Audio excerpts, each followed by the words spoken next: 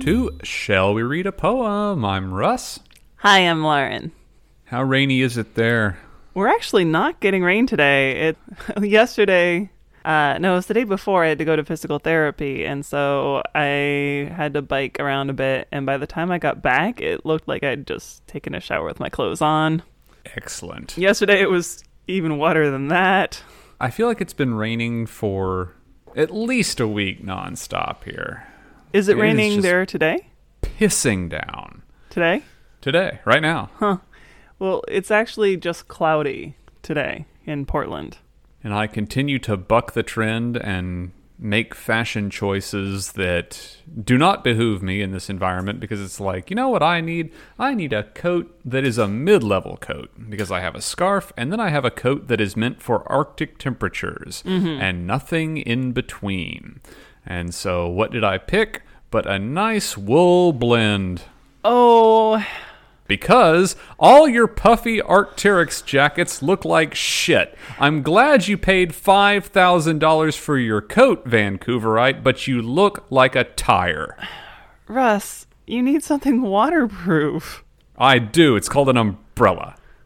Okay, but in the Northwest, what you really need to do is to have a waterproof shell of some sort, and you can get something classy if you want. I'm sure it exists. You don't have to wear like the biker jackets that I do, and by biker I mean cyclist. And then you layer underneath. You want it to be a little bit big, so you can put a bunch of sweaters underneath. That is my giant Arctic weather coat. It's terrible and shapeless and black and waterproof and does all of those things. But it's already too hot. It's already warm, and so you want something that you want something thin that isn't giving you a lot of warmth, that's just keeping the water and wind off you. And then you put a bunch of sweaters underneath. And Portland has the Columbia jackets, right? Yeah, we have Columbia.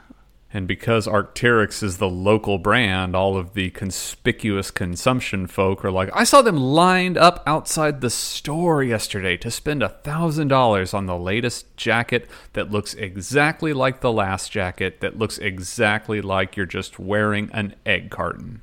They're probably reselling them to China. I mean, good for them, but you can get cheap why? Like, there's knockoffs in China. It's the luxury. That's their thing. A lot of times when you see people lined up outside a store for something, they're usually reselling it to the Chinese luxury market. And see, I'm glad we brought this up, because I am also talking about economic functions of which I have no conception today. So where are we going with this? Okay, well, do you want to start then? I suppose I can. I am reading Invisible Boy. And here we see the invisible boy in his lovely invisible house, feeding a piece of invisible cheese to a little invisible mouse. Oh, what a beautiful picture to see. Will you draw an invisible picture for me? So today I was going to read 2 poems. And was that one of them? That was one of them. And were you also going to talk about NFTs? No, I was going to do something completely different. Okay, let's talk about NFTs, and then we should go to the other one I was going to read, because both of them bug me in the same way. So let's talk about NFTs first. Well, I was going to mention the illustration for Invisible Boy is rather key, because the illustration is just a blank square. Yeah. You know, depicting the art that exists only in Shell's imagination. And now ours, I suppose. Well, me being not business savvy at all and barely understanding how money works, the only rule I ever learned about money was that you shouldn't spend more than you make. Which is not how our economy works at all. No, it's not. And I do have a credit card, but I pay it off every month, and so I would come to realize that my credit card company kind of hates me because I do that. And so anytime a new craze comes along, I, 1, don't understand it, and then 2, once I research the thing, I feel like I'm just reading P.T. Barnum's notes on how to take the rubes for a ride, such as it is. Well, right. And so NFTs have been around for a little while, but like in 2020/2021, they kind of came to the fore. And it seems like every rich person and every investor started getting in on them. And for any listener who is like me that just barely understands them, an NFT or non-fungible token is something that exists unto itself, and because it's not fungible, it can't be exchanged. It has no medium of exchange other than its own self-worth. And so for like digital art creators, it kind of has a little bit of merit because something can be tagged as being the original piece of work through the blockchain that's embedded in the image or whatever token or whatever digitally representable thing that you have that certifies it as the real thing because the blockchain tracks its, history and development and who it's existed with and that kind of thing. And of course, it's just a fiat currency. Like, it only has worth because we say it has worth. Mm-hmm. And I've talked to a couple of crypto people who are like... Well, NFTs aren't supposed to be currency. But you can sell them right for currency. Yes. It's just like investing in a piece of art. Right. It's like a Van Gogh isn't currency, but it has worth. Right. And NFTs have worth, is my understanding. Yeah. I've heard but have no credible source to go with that they were originally seen as a way to be a patron of the arts. Mm-hmm. To have sort of almost like a certificate of support so that you could brag about it, that you were... Bingo. Yeah. Yeah, it's just a flex. Yeah. Something I saw when I was doing my cursory level of research on this was... There is a weird difference because you can stand in front of like a Picasso and be like, ooh, here's a Picasso. But you can't really do the same thing with an NFT because any copy of it will look to the eye exactly like the thing. But because it's not the real thing, I don't know. That's where it loses me. Right. Is because isn't the value of art an aesthetic kind of thing? Except that's not the point of this at all. The point of this is to put your money in a fake thing that may or may not appreciate. Well, I've heard that a lot of buying and selling art is about money laundering. Oh, yeah. Oh, definitely. Oh, 1,000%, which is what, that's why the crypto crowd's all interested in it. I had a casually interested crypto person yell at me because I asked him how this was different from the Beanie Baby craze in the 90s. And? How if you invested in, the exclusive Beanie, like this year for, 1993, you're getting there are 3 Christmas bears made and they're all definitely going to be worth $1 million, And when I asked him this, he got flustered and started complaining about the blockchain, and I never got a straight answer. I mean, I get it. I get all like investment stuff from this, just the cynical point of view that this is a way to make money quickly if you do it right. I don't understand the true believers where like the blockchain is the solution to everything. Wow. If we were going to make a documentary about existing in the 21st century, I feel like the title would be I Don't Get the True Believers. I get all the people who are scamming each other. I just don't understand true believers. Yeah, so anyone out there who is going to tell me that NFTs are like the next bit. And as you say, when you say patrons, yes, the rich stand to make a crap ton of money off of people they can bilk. It's like if, say like Wes Anderson came down and he took a shot from Grand Budapest Hotel or whatever Wes Anderson movie you like, and he took an iconic shot and he said, this is the shot. This is the one copy of this shot. And then he sold that copy for $85 million. Well, someone would buy it. And then they would have that shot. That would be the shot. And then he would make $85 million. And then what happens after that? But whereas, like, if I took a picture of my left hand, and I was like, this is the picture of my left hand, no one gives a shit. Yeah. I mean, they did similar things with stills from animations. Yeah, you remember you could buy those things. You still can. They were never that expensive, though. I don't think. Anyone that would look at this and say, now there's my retirement plan, it's okay.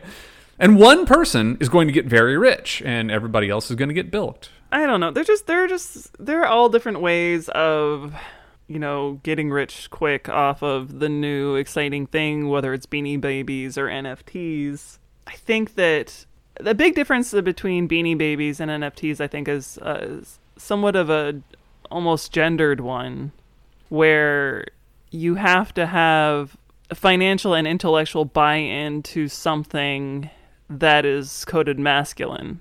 And so that's why I think your NFT dude got really offended. Because Beanie Babies are not coded masculine. What if we had a George O'Keefe image? Would that be... I mean, who's to stop anybody from taking any image and saying no, it's like creating an NFT out of it? You can steal other people's artwork and make NFTs out of them if you want, easily. And I should say maybe not easily, because to create the blockchain, you do need a considerable amount of computing power.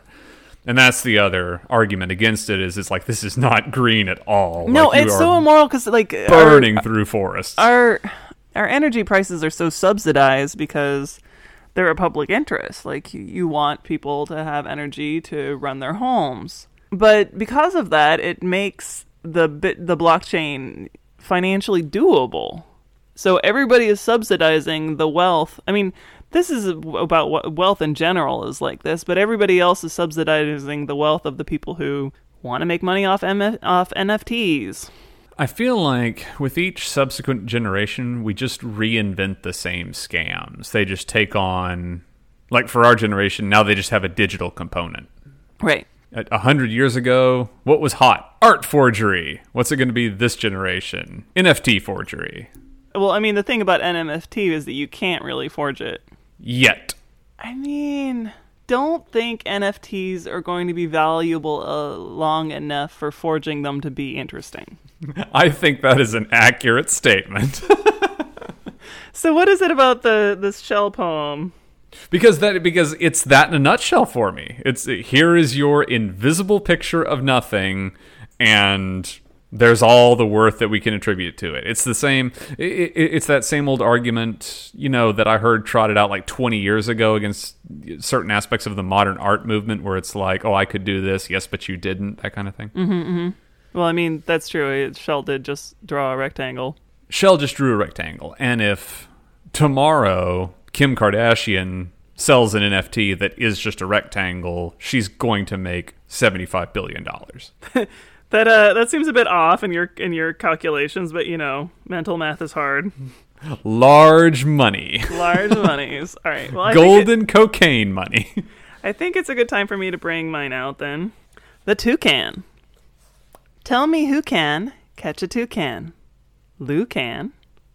Just how few can ride the toucan. Toucan. What kind of goo can stick you to the toucan? Glue can. Who can write some more about the toucan? You can. And it is a picture of a bird on a tree that looks pretty worse for wear. It's just most of its limbs are chopped off except for one, and the toucan is perched on top of it.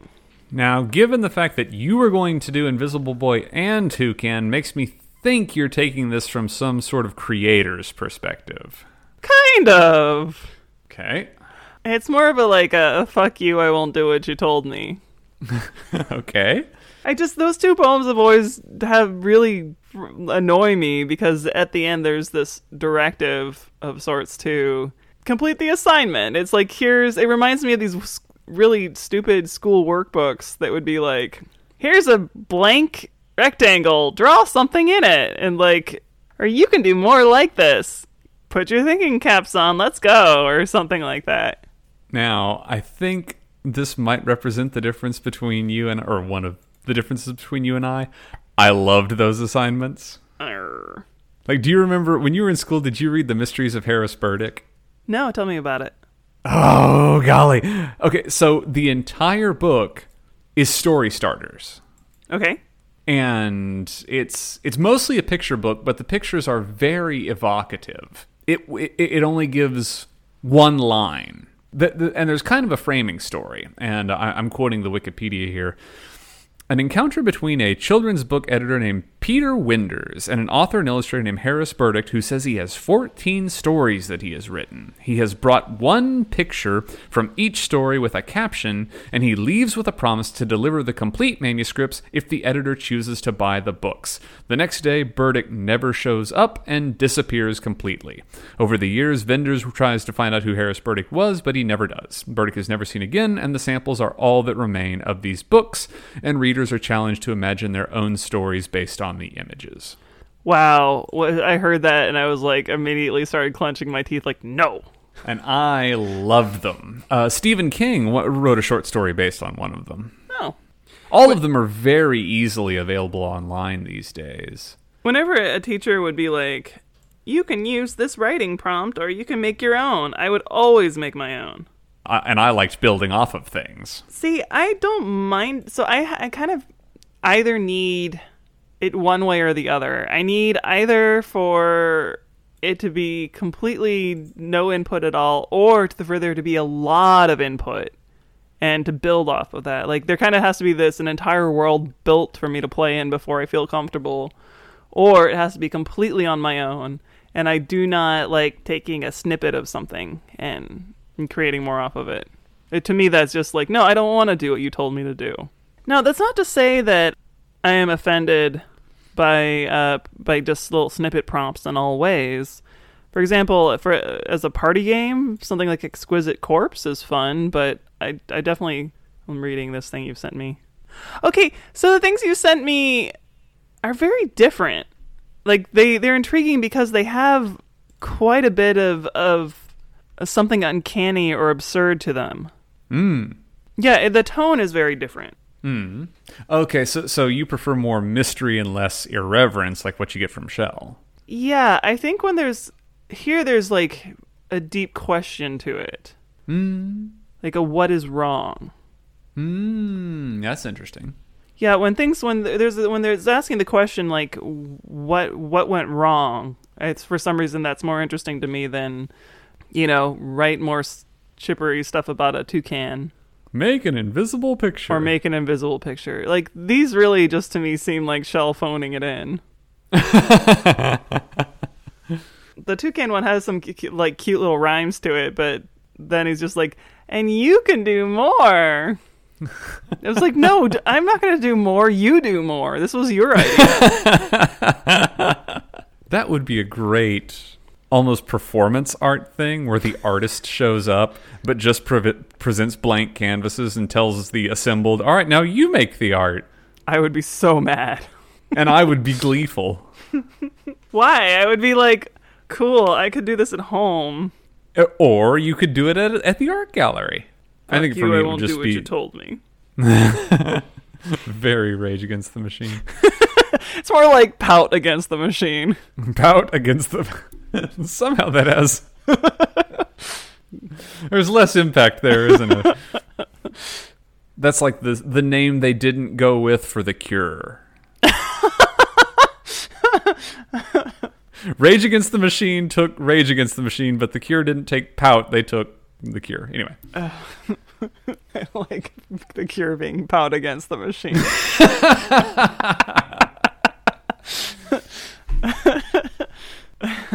I don't know what we can do to top that, Russ. Have we dug ourselves a hole? Yeah, well, I don't know if we're ever going to get better than Pout Against the Machine. Pout Against the Machine.